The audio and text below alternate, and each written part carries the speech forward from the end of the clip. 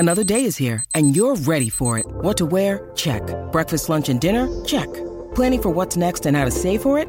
That's where Bank of America can help. For your financial to-dos, Bank of America has experts ready to help get you closer to your goals. Get started at one of our local financial centers or 24/7 in our mobile banking app. Find a location near you at bankofamerica.com/talktous. What would you like the power to do? Mobile banking requires downloading the app and is only available for select devices. Message and data rates may apply. Bank of America N.A., member FDIC. When you need mealtime inspiration, it's worth shopping Kroger, where you'll find over 30,000 mouth-watering choices that excite your inner foodie. And no matter what tasty choice you make, you'll enjoy our everyday low prices, plus extra ways to save, like digital coupons worth over $600 each week. You can also save up to $1 off per gallon at the pump with fuel points. More savings and more inspiring flavors make shopping Kroger worth it every time. Kroger, fresh for everyone. Fuel restrictions apply. I'm Alex Rodriguez. And I'm Jason Kelly. From Bloomberg, this is The Deal. Each week, you'll hear us in conversation with business icons. This show will explore deal-making across sports, media, and entertainment. That is a harsh lesson in business. Sports is not as simple as bringing a bunch of big names together. I didn't want to do another stomp you out speech. It opened up so many more doors. The show is called The Deal. Listen to The Deal. Listen to The Deal on Spotify. Think you know the Brooks Ghost? Think again. Introducing the all-new, better-than-ever Ghost 16. Now with nitrogen-infused cushioning for lightweight, supreme softness that feels good every step, every street, every single day. So go ahead, take your daily joyride in the all-new nitrogen-infused Ghost 16. It'll turn your everyday miles into everyday endorphins. Let's run there. Head to brooksrunning.com to learn more. The presenting sponsor of today's podcast is Fifth Element CBD. Fifth Element is ultra-high milligram CBD focused on relief and recovery after a workout. They are specially designed for people with an active lifestyle, from weekend warriors to professional athletes to bucket list gym enthusiasts. Fifth Element, aka 5E, is full-spectrum high milligram hemp to help you whenever, wherever you need it, whether it's after the gym or after work. Get yours today to feel better tomorrow by visiting 5ehemp.com and use the promo code MONSTER for 50% off. Yes, you heard that right. 50% off. Half off. That's 5ehemp.com and use the code MONSTER. Go to 5ehemp and get 50% off. That's the number 5, the letter E, hemp.com.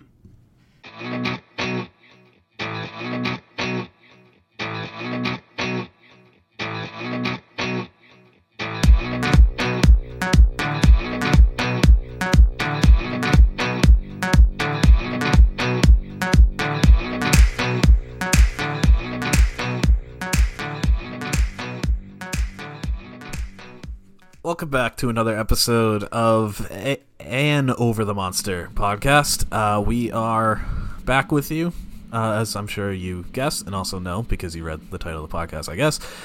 We are previewing the ALCS, where the Red Sox somehow are going to be playing. They're heading down to Houston to start that series on Friday, take on the Astros. Fifth time in a row the Astros have been in the ALCS, so we are going to talk about that team and everything you need to know about the series coming up. It is myself, Matt. I am back with Keaton and Bob, and we are going to get you guys all settled up for the series. Keaton and Bob, how you guys doing? Doing great. Keaton's doing a little better than Bob, I guess. Doing good. Great instead of good. So fired up. We'll get that to start off with. He did so say before more we get into enthusiastically, the ALCS and what to expect from this. That's true. Yeah, but if somebody's reading a transcription, they're not going to know that. I said I was more fired up. So before we get to the ALCS, and before I was rudely interrupted, should go over a little bit about the ALDS. Mostly about the Red Sox Rays series, maybe about some of the stuff that in general that we've seen, some lessons maybe that we've learned about this postseason in general, the Red Sox specifically, the Astros specifically, just kind of broader points like that. Either of you have anywhere you want to start? I know I had a couple things I want to mention, but either of you guys have anything that stands out to you? I think the thing that stands out for me is when this Red Sox team is healthy and has their full complement of players, they can hang with any team out there. over the second half of the season, the first half of the season, they were incredibly healthy. They had really great luck. The second half of the season, they ran into a bit of an injury bug, and as well as that COVID mishap thing. But they were able to get healthy right before the playoffs. And having a healthy team in the playoffs they've been a force. So I think having this team be healthy and hopefully avoid any major injuries here makes me confident that they can hang with the Astros in this series.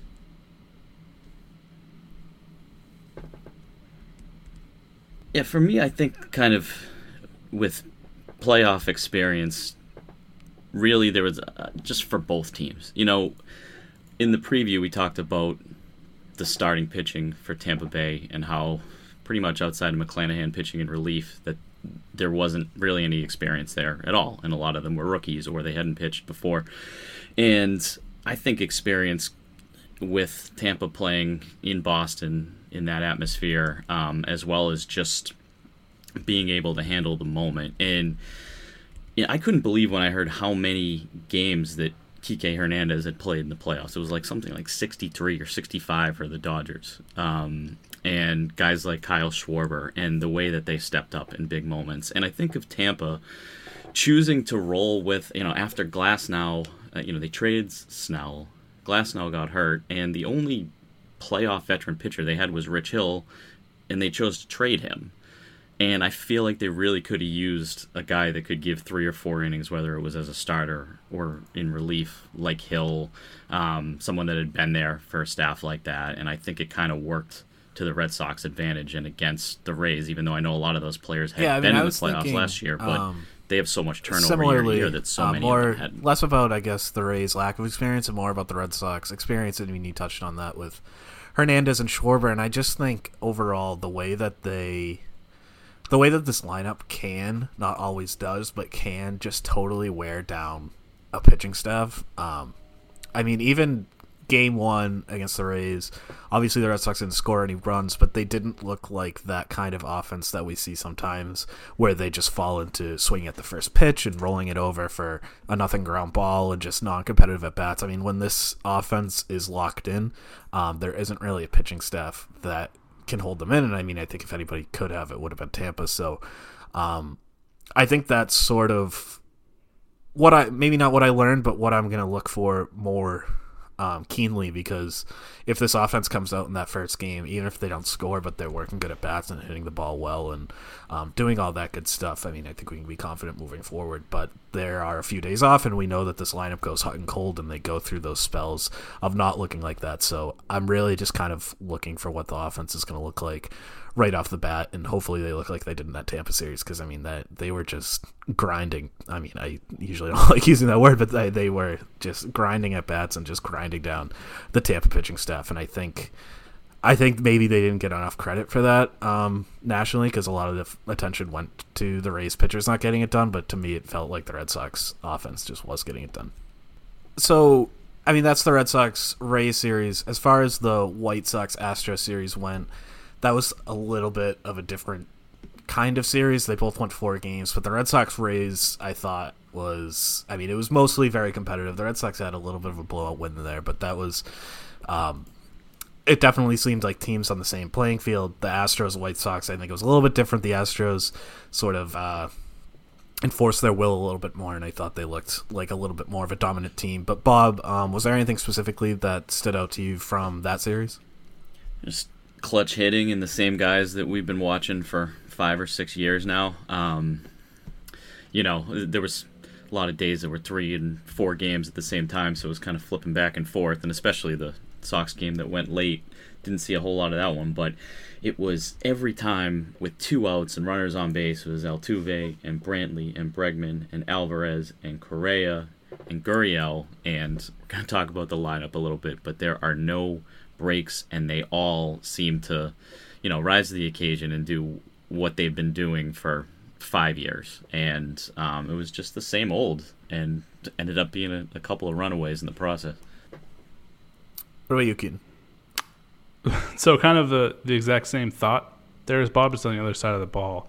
The Astros pitching has been pretty strong, here in recent years. And to hold that White Sox offense in the 3 games the Astros won to 2 runs a game is pretty darn impressive, because that offense is tough to beat and tough to really kind of keep down. So it's I had the same exact feeling just on the other side of the ball. I think that leads up to what we already expected, was like, this is going to be a really tough series because the Astros are a pretty well-rounded baseball team. Yeah, and I mean, their offenses, I mean, like Bob said, they have so many of these guys that we've seen for these last few years, but they also are starting to get new players on both sides. I mean, offensively, Kyle Tucker is the obvious one. He's not an entirely new player. He's played sort of a part-time role before this year, but he's really gotten to flourish. And in the second half, he's the 3rd best hitter in baseball by WRC+. Only Soto and Bryce Harper had better second halves than him. And then on the pitching side, I mean, it's a totally different rotation than what we've gotten used to. But like Keaton said, I mean, these guys are just, they're scary good. And well, we're going to get to this stuff more specifically in a second, but the Red Sox have some exposure to them this year, and it did not go well. So, yeah, to me it was, I mean, all the normal, obvious faces that we've gotten used to, but it's the fact that they just like keep bringing on these new players, whether it be somebody like Tucker or somebody like Framber Valdez or whoever it is. Doesn't seem very fair. I'm not a fan of them being able to do this. I don't know who allowed this. But yeah, I mean, I guess it's worth starting to go over this roster more specifically. We can start with this offense. The Astros had, I mean, they were the best lineup in baseball for the most part this year. They led the league average, OBP, runs. They were second at OPS. They had a 116 WRC plus in the season, which as a team is just absolutely absurd.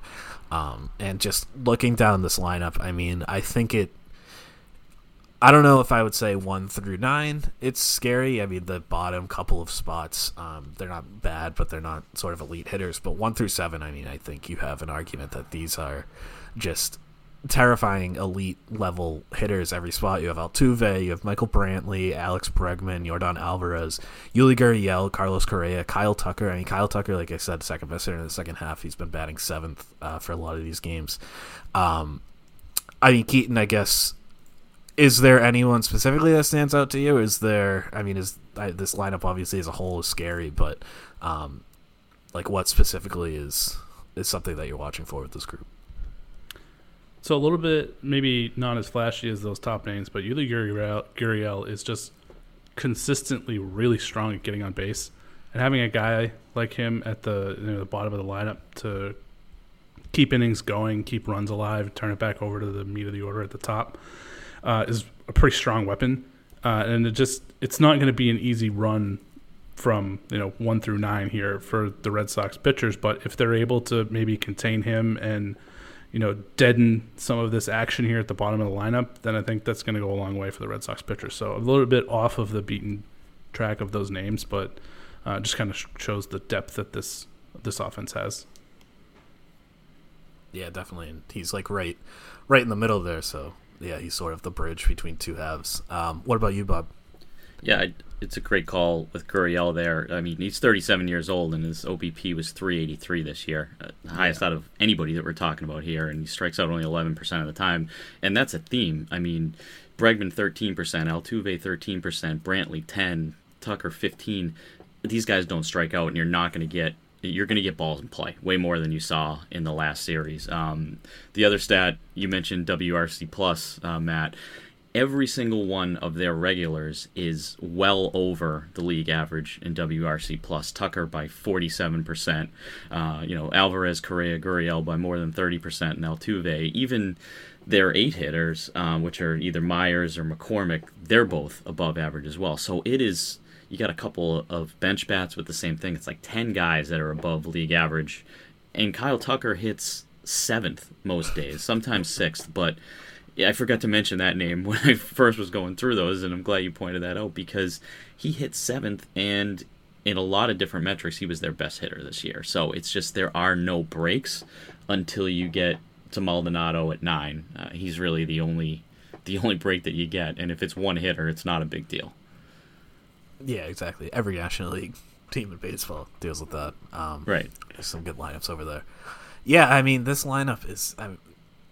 you nailed it with the strikeout thing. I mean, it's not something you see in today's game. Not just not striking out, but also hitting for power. I mean, you got Tucker, Correa, Altuve, all with strikeout rates under 20% and all with ISOs over 200. I mean, that's just unheard of. I don't really know how they're even doing this. I mean, Michael Brantley was the guy that I always kind of think about in this lineup, and similarly to what Keaton was saying with Gurriel, Brantley is not the best hitter in this lineup. He's worse than Gurriel by WRC+, but just his ability to put everything in play. He seems like a guy that's going to be able to kill the Red Sox just because the Red Sox defense isn't very good, and it's not a good combination to have a team that puts everything in play and a defense that doesn't really do very well with the balls in play. This team is obviously at their best when they're missing bats and not having to play defense. So this is a tough matchup in Brantley, just particularly because he also doesn't walk. So pretty much all of his at-bats are going to end with balls in play. He seems like a guy that can really have a big breakout here. Old school two-hitter, I feel like, and he does it in the two-hole for them. Yeah, he's very out of like 1985 for sure. Yep. And it's funny because we haven't even mentioned the names that everybody thinks of with the Astros. It's just, they're still there. Bregman didn't play all year. He only played 91 games. He never really totally got going like we know he can, but he's obviously still scary every time he gets in.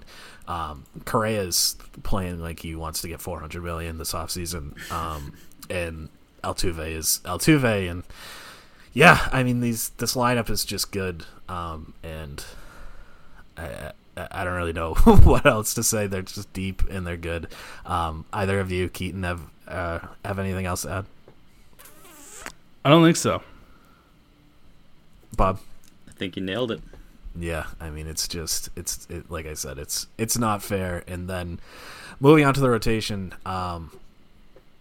this is the part of the team that doesn't really look like it has for a lot of this dynasty, but it is still, I don't know if we're calling them a dynasty. I don't want to give them that shine, but whatever we're calling this group of Astros players, their rotation is very good this year.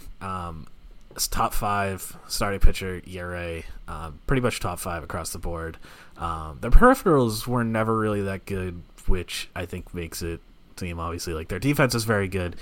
But the bottom line is they've just been able to keep runs off the board, and their top 3, Lance McCullers, Luis Garcia, Framber Valdez. All 3 of these guys are outstanding. I don't know who's pitching 4th games for them. Do you know, Bob?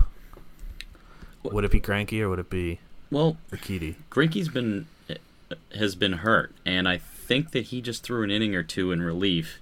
Now, I know he threw the most innings overall throughout the course of the season, but the vibe that I'm kind of getting when I hear his name is just as an afterthought, more of like a last pitcher on the roster coming off of injury kind of thing. So I don't know how much they're expecting out of him. I'm expecting Urquidy, and I think we'll probably talk about it, but whether McCullers is in there or not, they might need another arm, and maybe in that case they might need to tandem Greinke with somebody.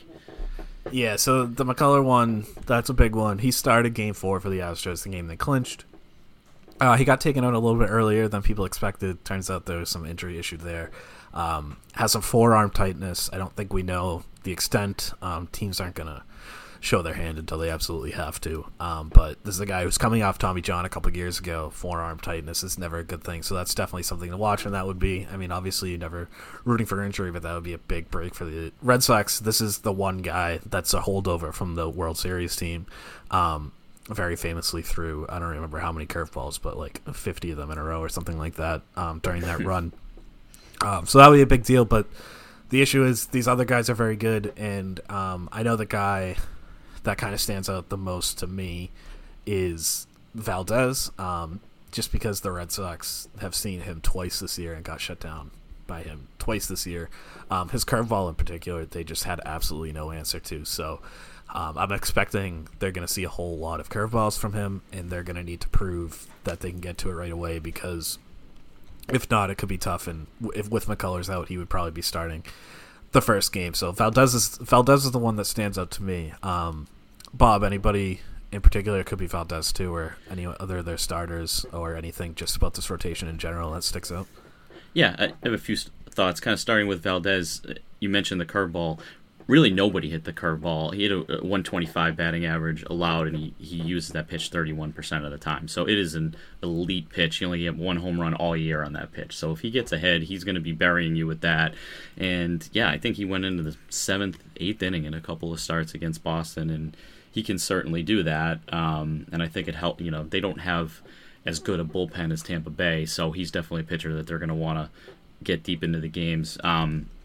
Along with that, they have Luis Garcia, they have Urquidy, who didn't make a start in that series, but they really only needed 3. And the guy that I like is Christian Javier. I know he's out of the bullpen, but he's kind of always been in that Tanner Houck hybrid mode, the role that they've used with him. I know he had a 4-inning save. He threw over 100 innings, so he's not a starter per se, but he's kind of that 5th guy that I think they'll go to if a starter goes out early in games. He's almost kind of like an additional starter that they have. He made 5 starts earlier in the season. And just, I think in general, a lot of their pitchers have just a deep repertoire of 3, 4, 5 pitches. Urquidy has pitches moving in all different directions. So I think they don't have super hard throwers in the rotation, but they have guys with a deep arsenal that kind of mix and match and have pitches going in different directions. Yeah, and I think that's a good point about Javier, because we've seen that the Red Sox show this more than anybody, that these sort of, like you said, the Tanner Houcks, Nick Pivetta was that guy in the last role. These guys can be more important than the starters. So yeah, that's a good call. What about you, Keaton?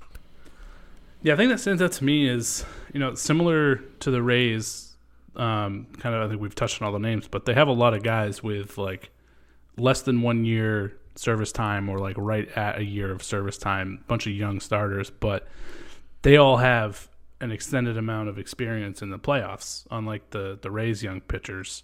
All 4 of those guys, Valdez, Garcia, Javier, and Urquidy, were on the playoff roster for the Astros a year ago and already got a bunch of experience playing in the playoffs and in an ALCS against a tough team. So where we thought we may have an advantage or kind of be able to build on the success that we had against young pitchers against Tampa Bay, not exactly the same crop of young guys that the Astros are throwing at us, as they already have playoff experience and kind of, the Red Sox have already seen them, like you pointed out, during the regular season and got shut down. So this is not going to be an easy series, which is kind of just the theme that I keep coming back to.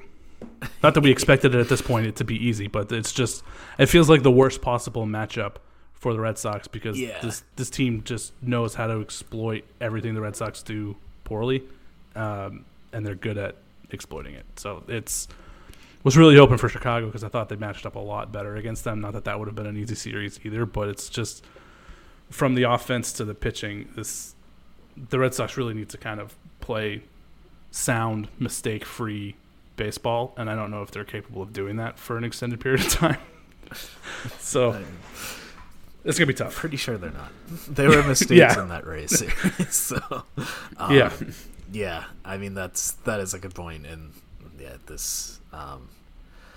Astros are good. And so Bob talked about their bullpen, or mentioned their bullpen a little bit, and this is, if there is a weak spot on the roster, I guess it would be here in the bullpen.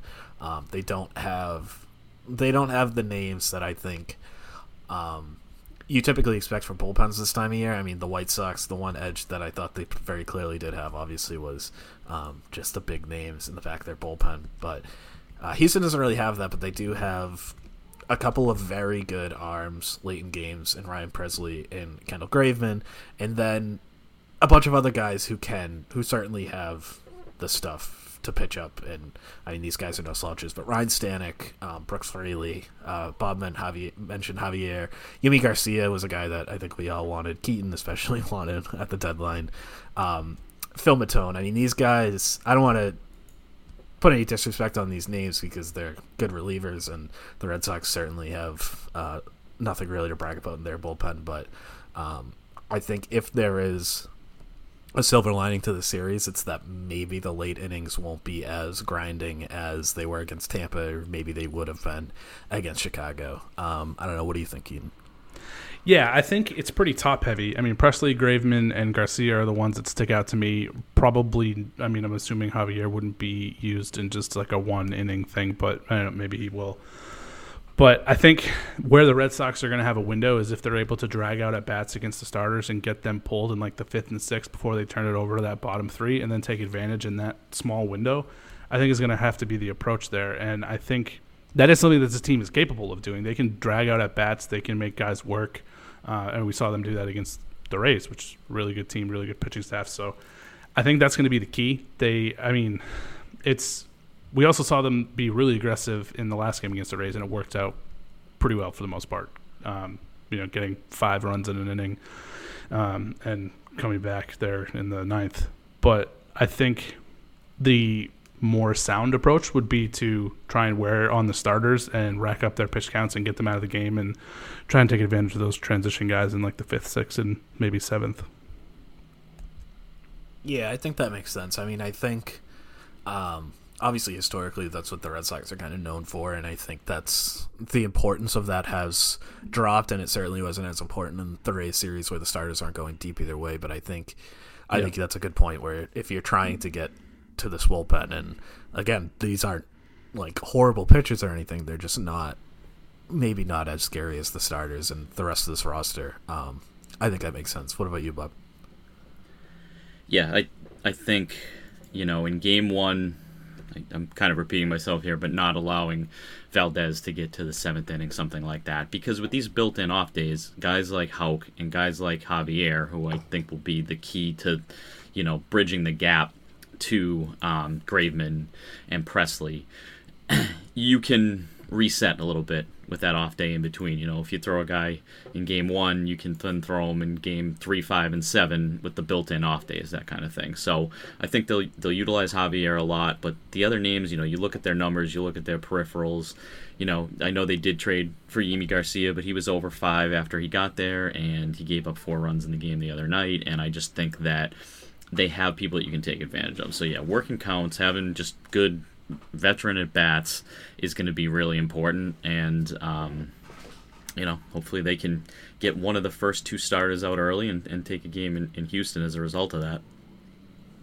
Yeah, I mean, I think the working at bats thing, like he was talking about, the starters is important. I think it's important with the bullpen too, not so much in terms of getting them tired, although that's obviously never a bad thing, but these aren't exactly like control freaks over in Houston. You got Garcia and Presley both have good walk rates. Brooks Raley, he's right around league average, but the rest of this bullpen, I mean, Graveman's at 12% walk rate, Matone's at a 10% walk rate, Stanek's at a 13% walk rate, Javier's at a 14% walk rate. I mean, these guys will walk you if you let them, and kind of what I was talking about with the Red Sox earlier, where if they're going bad, they're going to swing early in counts. They're going to not take advantage of pitchers like this. So I think it's going to be key that if they are down maybe by a run or something late in the game, they can't let the moment get too big, and they can't just start swinging out of their shoes at the first pitches and trying to make something happen with one swing. These are pitchers that will walk you. You just need to have the patience, and that's easier said than done in some of those big moments. But I think, they're obviously going to be in that position a couple times in this series, so they're going to have to really be disciplined. And like I said, it's not something that we've seen from them consistently this year in those situations.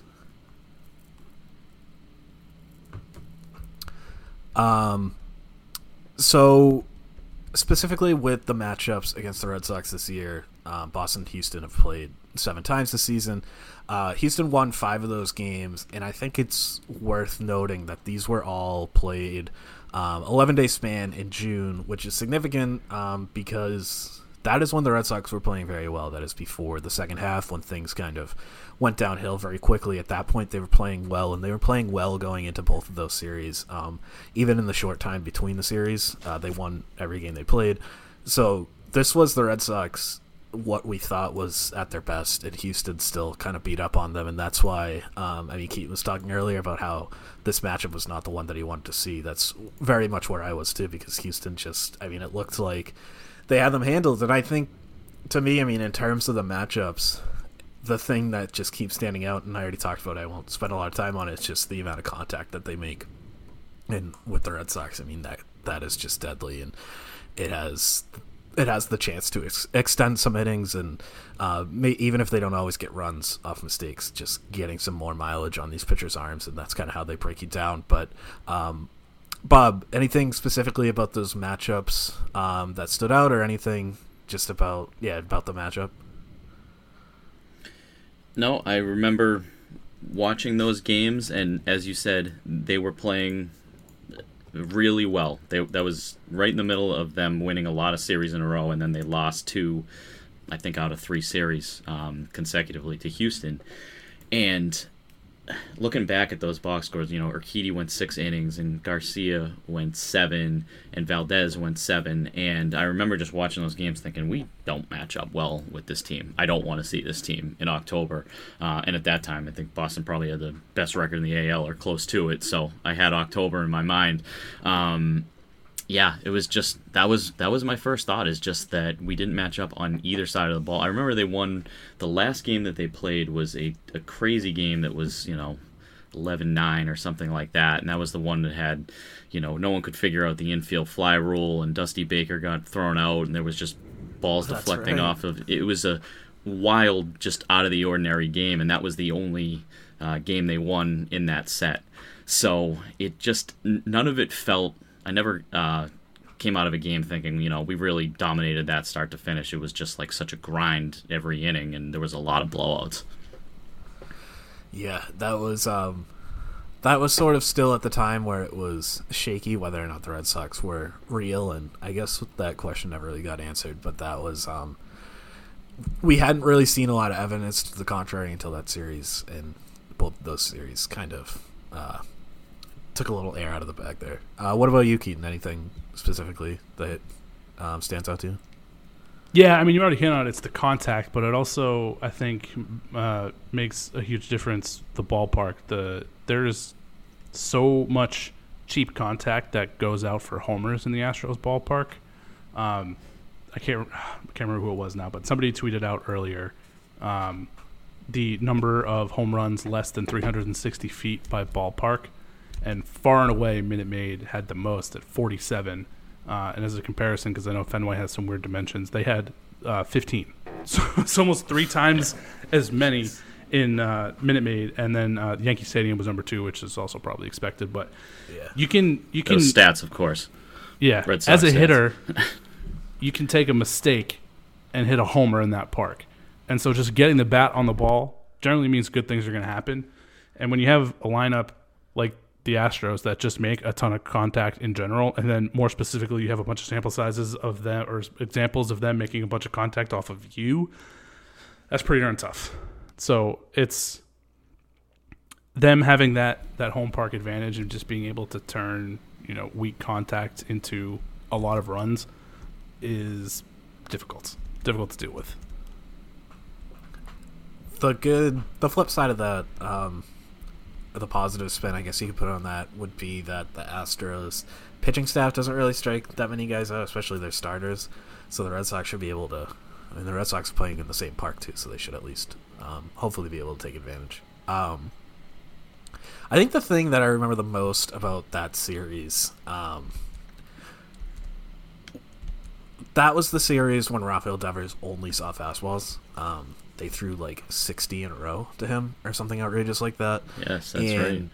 He got over those issues, but I think we're going to see that again, both because it's already worked for them, but also with his injury. And Smoltz was talking about this on the broadcast, and as much as I am annoyed by Smoltz sometimes, when he's actually like getting in the weeds on baseball, he's very good, and he pointed something out where Devers just is having trouble getting to that high fastball with the way that this injury is dealing with him, and he's able to get to the pitches lower in the zone, and he hit a home run on one of them, and that swing is a little bit easier, but when he has to try and catch up with the fastballs up, it is not working right now. So I'm kind of expecting to see that, and that's going to be a chess match that I'm really looking forward to seeing. That might be one of the big X factors in the series, is just how Devers is going to be able to handle that, because it didn't go very well last time, but he was able to make that adjustment.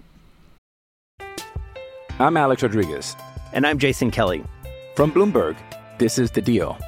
Each week, you'll hear us in conversation with business icons.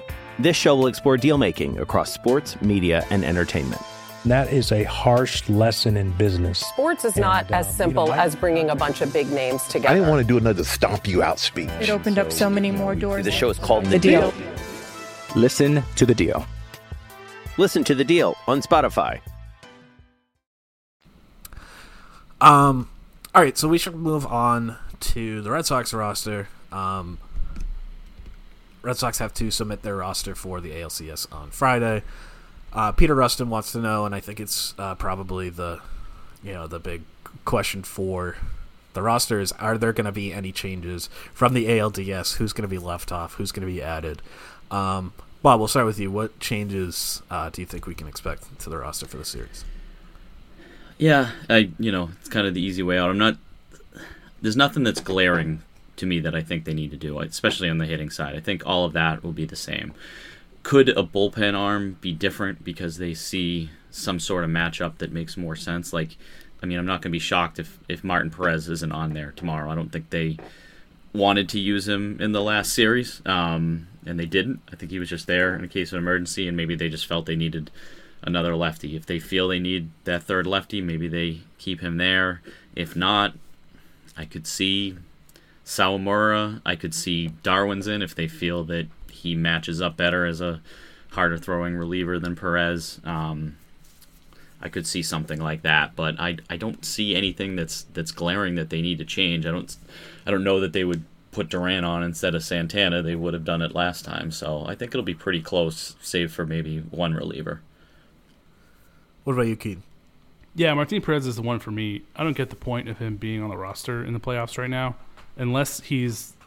I don't really understand this either, but unless he's the guy that they have on the roster just in case they're getting blown out to get to the end of the game without using innings or pitches from their more important relievers. But I don't get the point of that in the playoffs, and I don't like using a roster spot for that. I'd rather them just maximize all of their roster spots and feel comfortable using them in whatever situation. So I would like to see Martin Perez gone. I feel like he was here with the Rays specifically for the matchups.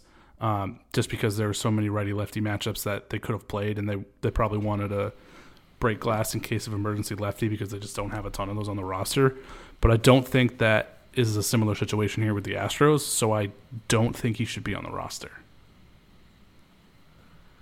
I totally agree. As to whether or not he will be on the roster, I'm not quite as confident.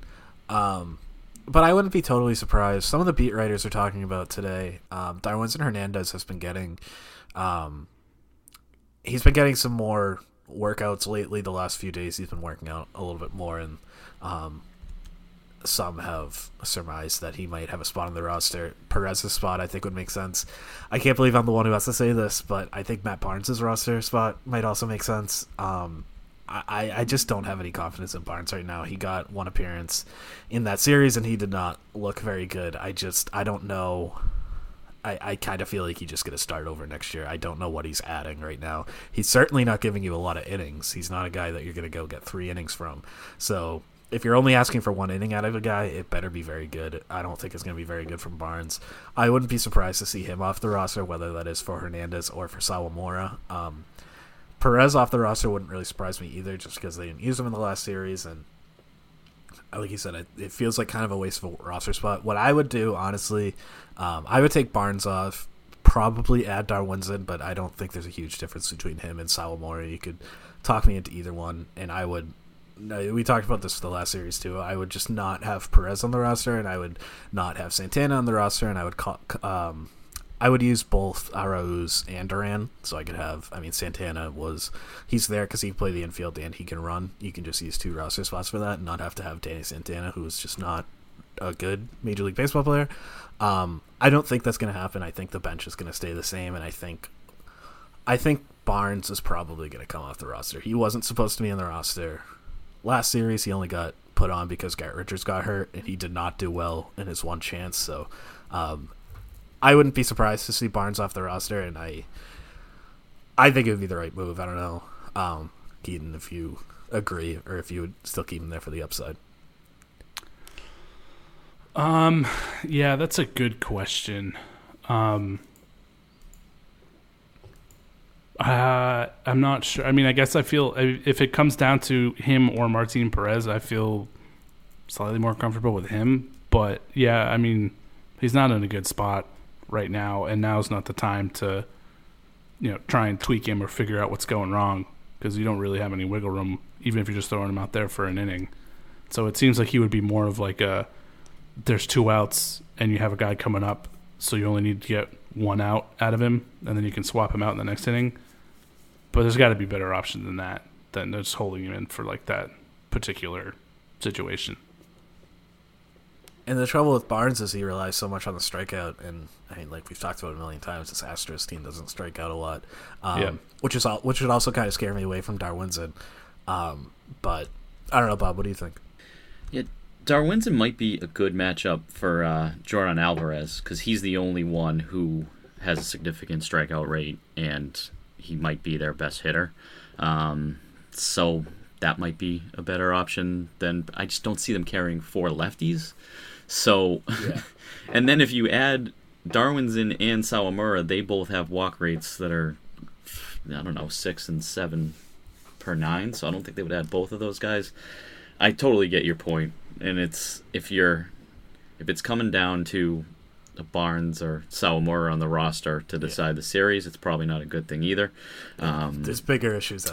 But I could see them adding Darwinzon for Alvarez to kind of get another. If his velocity is up, we talked about that last time, that was down at the end of the year. If that's up a little bit, I could see him being a good matchup. But again, you got to use him for 3, so you got to kind of 2 outs, nobody on kind of thing. Yeah, that is a new wrinkle, and I do like that rule. I do think kind of Josh Taylor, he should be used against lefties primarily, but I think he's good enough where he's I don't think he's a lefties specialist, at least. Whereas like Austin Davis and Darwinzon would be guys that I would consider more of a lefty specialist. But moving the attention over to the rotation, I think we know all the starters are going to be there. The 4 guys: Eovaldi, Sale, Rodriguez, Pivetta. What we don't know quite yet is how they're going to line up. Obviously, these guys their usage was all over the place in the ALDS, as will be the case moving forward as needed. But I don't know what we're expecting. How do you think they're going to line up the rotation, Bob? I think Eovaldi's going to pitch game 1. I do think Sale is going to pitch game 2, and I think that whoever is needed more out of Erod and Pivetta in those first 2 games, whoever throws a more significant number of innings will pitch game 4, and whoever either isn't needed or throws less will throw game 3. And I think that is completely subject to change, and probably will when the game goes into extra innings and we see all hell break loose again, or if Sale throws another dud. I do think the Sale in the playoffs narrative has bothered me a little bit, because before that game 2, he only got blown up one other time in the playoffs, and that was by Houston in 2017 on their field, and we don't need to go over that story again from that year. But, I mean, he has pitched well in all of his other playoff games until the other day, where, I don't know, to me it just seemed like they had thrown him on 4 days rest coming off of surgery so many times in a row that he just started to get burnt out a little bit. And I'm hoping that 7 or 8 days off, whatever he had, can kind of reset him. And we know the way Cora is. He's going to let everybody know that he believes in them and that we're going to need you at a certain time. And I just see him giving Sale the ball in game 2. Yeah, I mean, I think that's definitely going to be the most interesting storyline from this first weekend of the first 2 games in Houston. What about you, Keaton? How do you see it?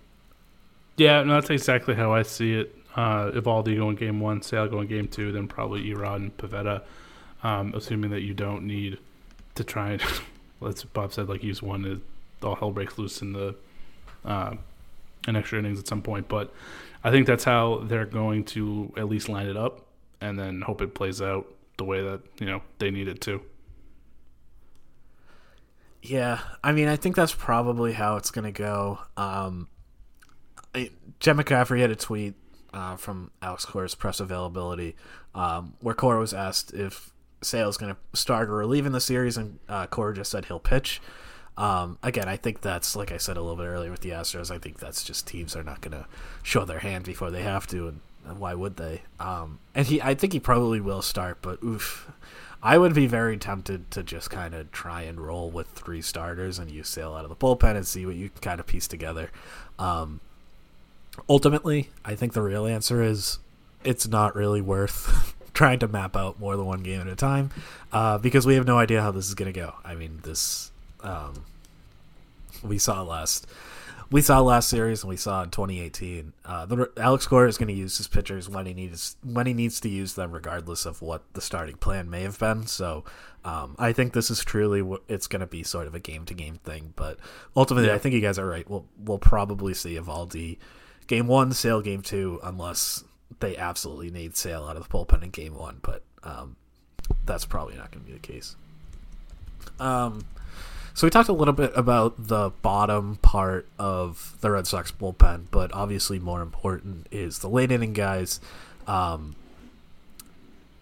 What are we seeing as we talked before the ALDS about the circle of trust with this bullpen?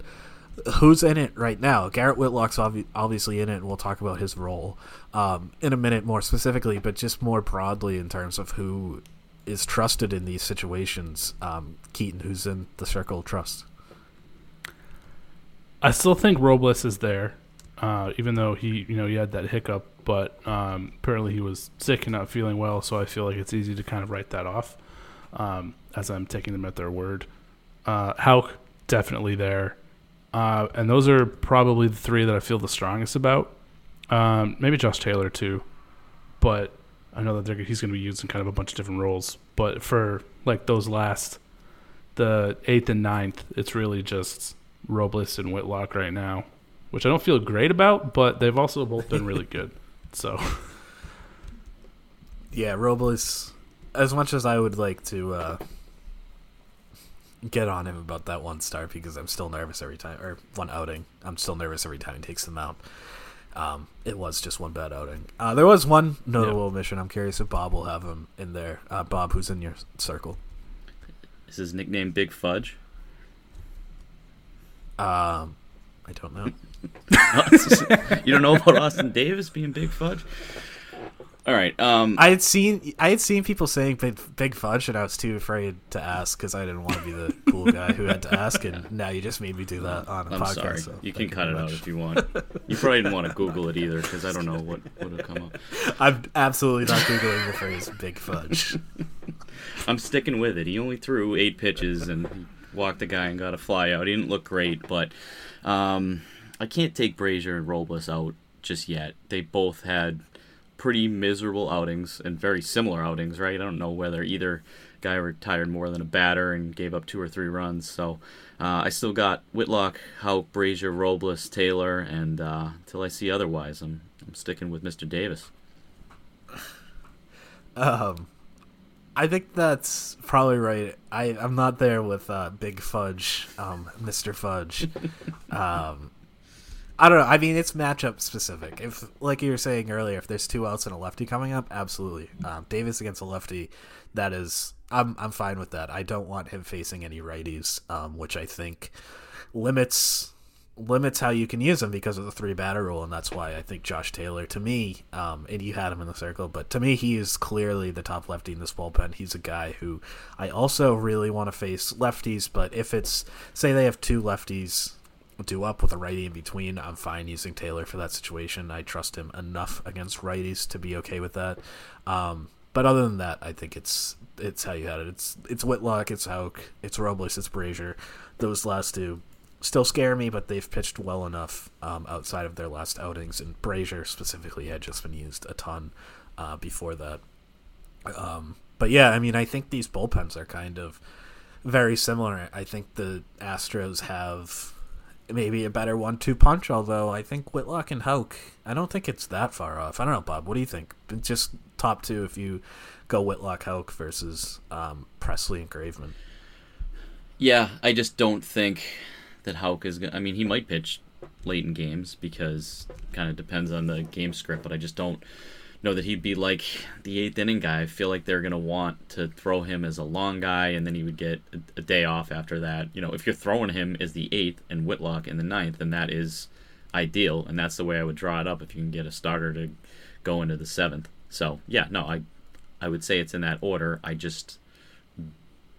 don't know. And kind of, to go along with that, I just would rather if they think they can use Whitlock for 2 innings, I would like him to start the 8th inning. I don't want to wait until the tying run is scored or on third to bring him in. It's like, if he can go 2, let's do that. Get the game today. Yes.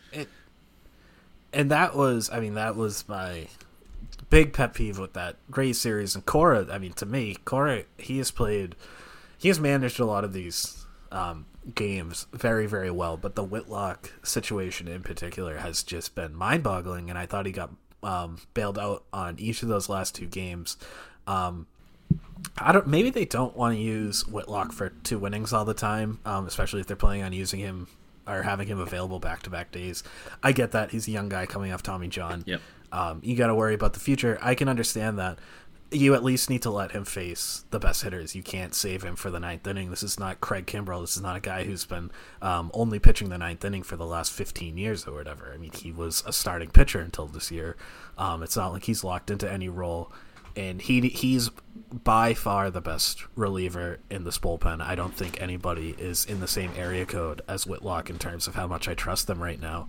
And this Astros lineup is too good to not have him facing the best hitters, no matter when it's coming up. You cannot give Hansel Robles an appearance in the 8th inning just because it's the 8th inning. So, I don't know, Keith, what do you think? Is Whitlock just a 9th inning guy? Is this something we should expect? Is this something that Cora is doing well, something he's doing bad? What do you think about the Whitlock usage?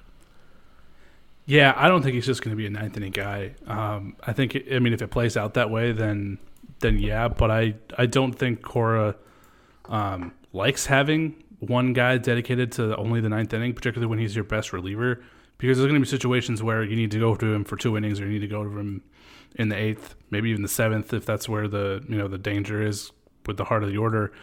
But I think that's what Cora has been really good at. We talk about how good he is kind of with the matchups on the offensive side, but he's also really good at mix and matching his bullpen for the needs of the game, and however it's flowing, going to the right guys in the right situations. As uncomfortable as it may feel to see like Brazier and Robles up there in those high leverage situations, they've done really well, no matter if it was in the 7th inning or later.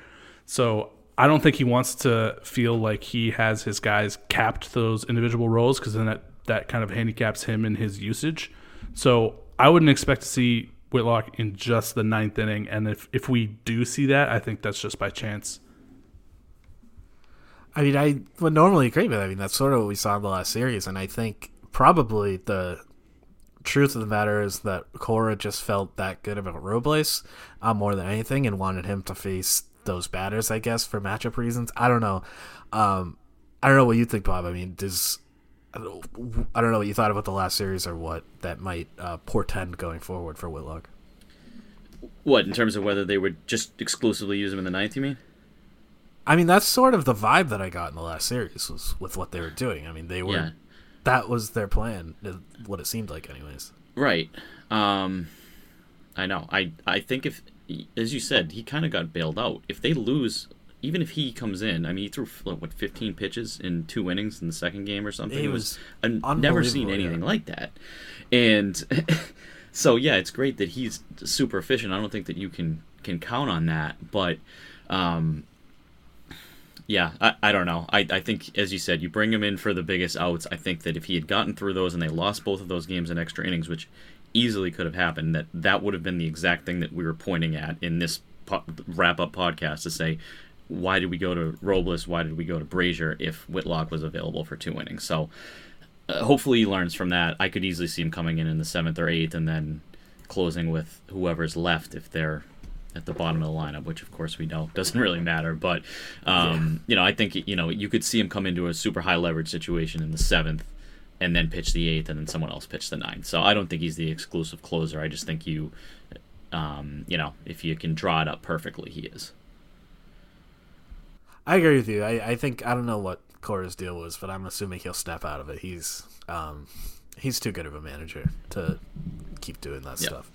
All right, let's get to some wrap-up thoughts, some predictions. We'll start with keys to the series. Keaton, where are you going? Oh, man. I think it's just kind of reiterating what we talked about, just the hitters being patient, drawing out long at-bats, and getting their starters out of the game so they can hand it over to a softer spot in their pitching staff. And then offensive, or for Red Sox pitchers, I think it's just you have to attack the zone and be aggressive because these guys aren't going to draw walks. So you're either going to have to run them into outs by contact or get the strikeouts, and doing it the strikeout way is going to be tough.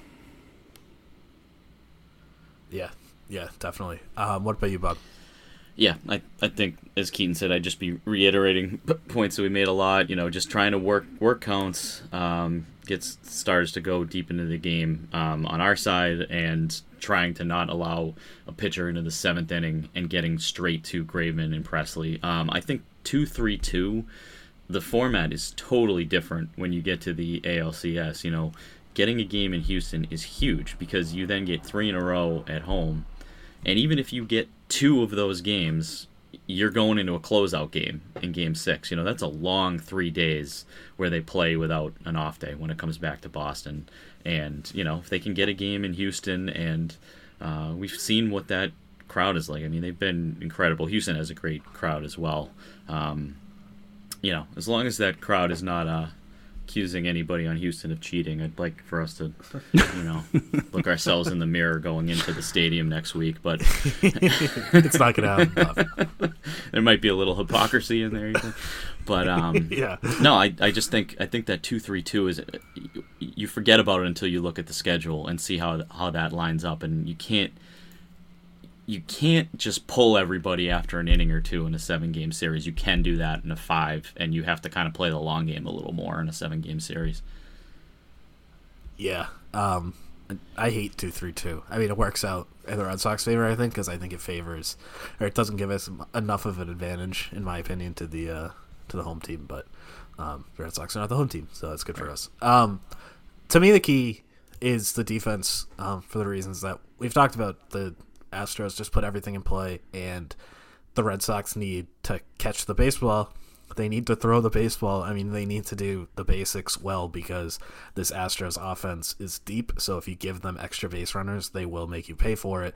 And the Red Sox bullpen is not very good, at least not in terms of where they are in the calendar right now. It's not where you want it to be. You want the starters to be going deep into games, and you don't want to be adding extra pitches onto their arms by making errors, giving extra at-bats to the Astros. To me, I mean, that's what it comes down to. We've seen this defense obviously has its issues, but we've seen them also play very well. I mean, Rafael Devers is sort of the face of that. He is not a great defensive player, but for a month, 2 months, 3 months at a time, he'll play like he's Nolan Arenado Jr. out of nowhere. So we kind of need the defense to pull one of those moves and play extremely well in the series, because if they don't, I think this could be over quickly. All right, I mean, X factors, I guess maybe the same thing, but maybe more specific players. Bob, anything for you in terms of X factors? I'm going to say Tanner Houck on the Red Sox side. I think that he's going to be such an important part. I think he, in a 7-game series, could pitch in 4 games. Either game 1 or game 2, and then you throw him in 3 and 5 at home, and then an off day. I could just see him being heavily involved. I mean, the dude threw a perfect game over 3 or 4 outings, which is just incredible. And I think it ended up being 10 shutout innings. And, they're not going to let him go more than 2 times through the order, but he was so valuable in that series. And, I think if he's rolling, it's just, especially if you start the game with a left-handed pitcher, he comes in after Sale and he just gives you that look from the other side. It's just a different look that people don't see. Yeah, definitely. And I mean, we saw how big that sort of long relief appearance can be after he came in for Sale the last time. What about you, Keaton?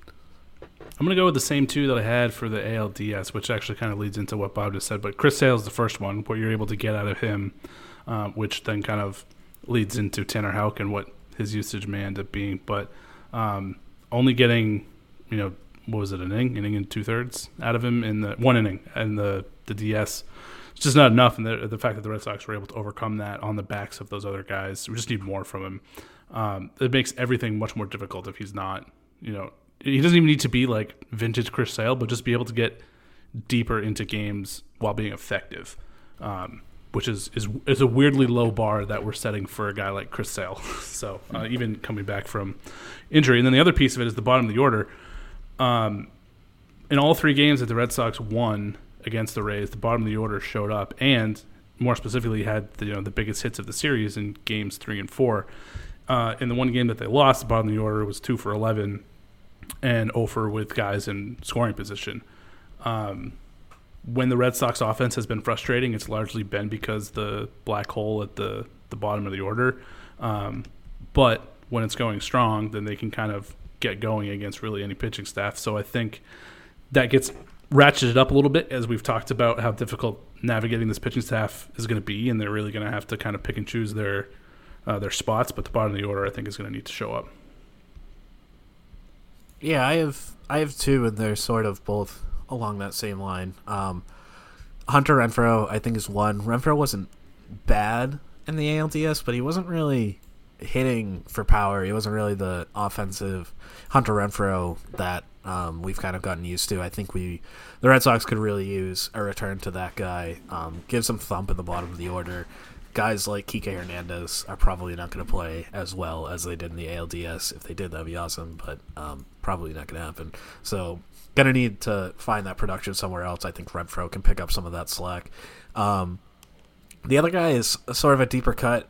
Travis Shaw. The Astros bullpen is very righty heavy. They only carried 1 lefty in the ALDS. So I think we're going to see a lot of situations. I mean, maybe once a game where you have somebody like Christian Vasquez, Kevin Plawecki, Christian Arroyo, whoever it may be, one of these bottom of the lineup righties, going up against one of the big righties in Houston's bullpen, and Travis Shaw is going to have a few chances to make big swings. He's only going to get 1 plate appearance a game, but they're going to be big ones every time. So I think, given how right-handed heavy that bullpen is and that he's the only lefty on the bench, I could see him being a hero if things break well for the Red Sox. Obviously, it's a very small role, but it could be an important one. All right, let's finish it out with we'll put this together with series predictions and MVP. Keaton, why don't you get us started? Oh, man. MVP, I'm going to go Nate Eovaldi. And series prediction, Astros at 6. Bob? Yeah, I was going Astros in 6 as well, and it worked last time, so I'll keep it consistent. If we're talking Sox MVP, if they won the series, I would say Bogaerts. If it's an Astro, I will say Carlos Correa, and I will hate every second of it. You stole my answer. I'm sorry. I'm going to make it a clean sweep. Maybe that's the bad juju because I was the only one that predicted the Red Sox last time. But I can't bring myself to do it even under the same circumstances where it really doesn't matter. If I get it wrong, nothing bad will happen to me. But I just think the Astros are so much better, and this matchup is so bad. I'm going Houston in 5. I didn't even really think about a Red Sox MVP, to be honest, because I don't really see them winning the series. I guess if I picked one, it would be Devers, maybe, because he's very good at baseball. But Correa was the guy that I was thinking as well, but I'll switch it up. I'll go with Kyle Tucker. He killed the Red Sox those last times they played earlier in the season, so I could see him doing that again. But yeah, I agree. Houston, it's not looking good. All right, we got one more listener question, which was actually a trivia question. And so I know the answer. They don't. John DeCoste says, "Who's the only player to win a batting title in 3 different decades?" Bob, you said you had a guess. My guess is George Brett, because I think of those late 70s Yankees series and his prime in the 80s, and then I remember him when I was growing up in the 90s still, and he competed for 400 a couple of times. So that's my thought.